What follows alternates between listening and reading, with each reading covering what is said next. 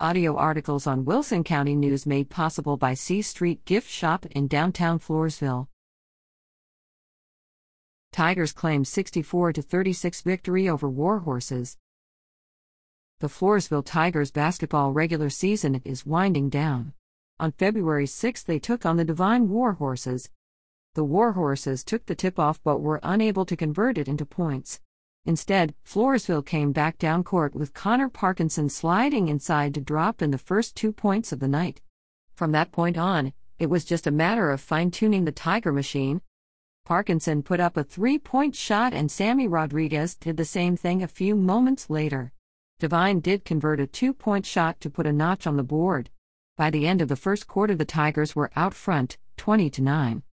The Tiger defense kept the Warhorses at bay and went on a scoring run to the tune of 39-19 at the halfway buzzer. As usual, Rylan Parker rode the airwaves, jumping and sliding inside for most of his points.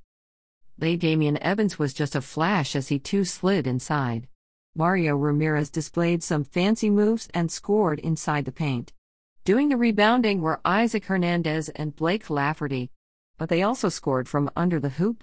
Matthew Guerrero was a handyman. He dished out the assists and did some scoring as well. All in all, this was a total team effort. The Tigers are playing like a well-oiled machine. The Tigers traveled to take on Pearsall February 13th.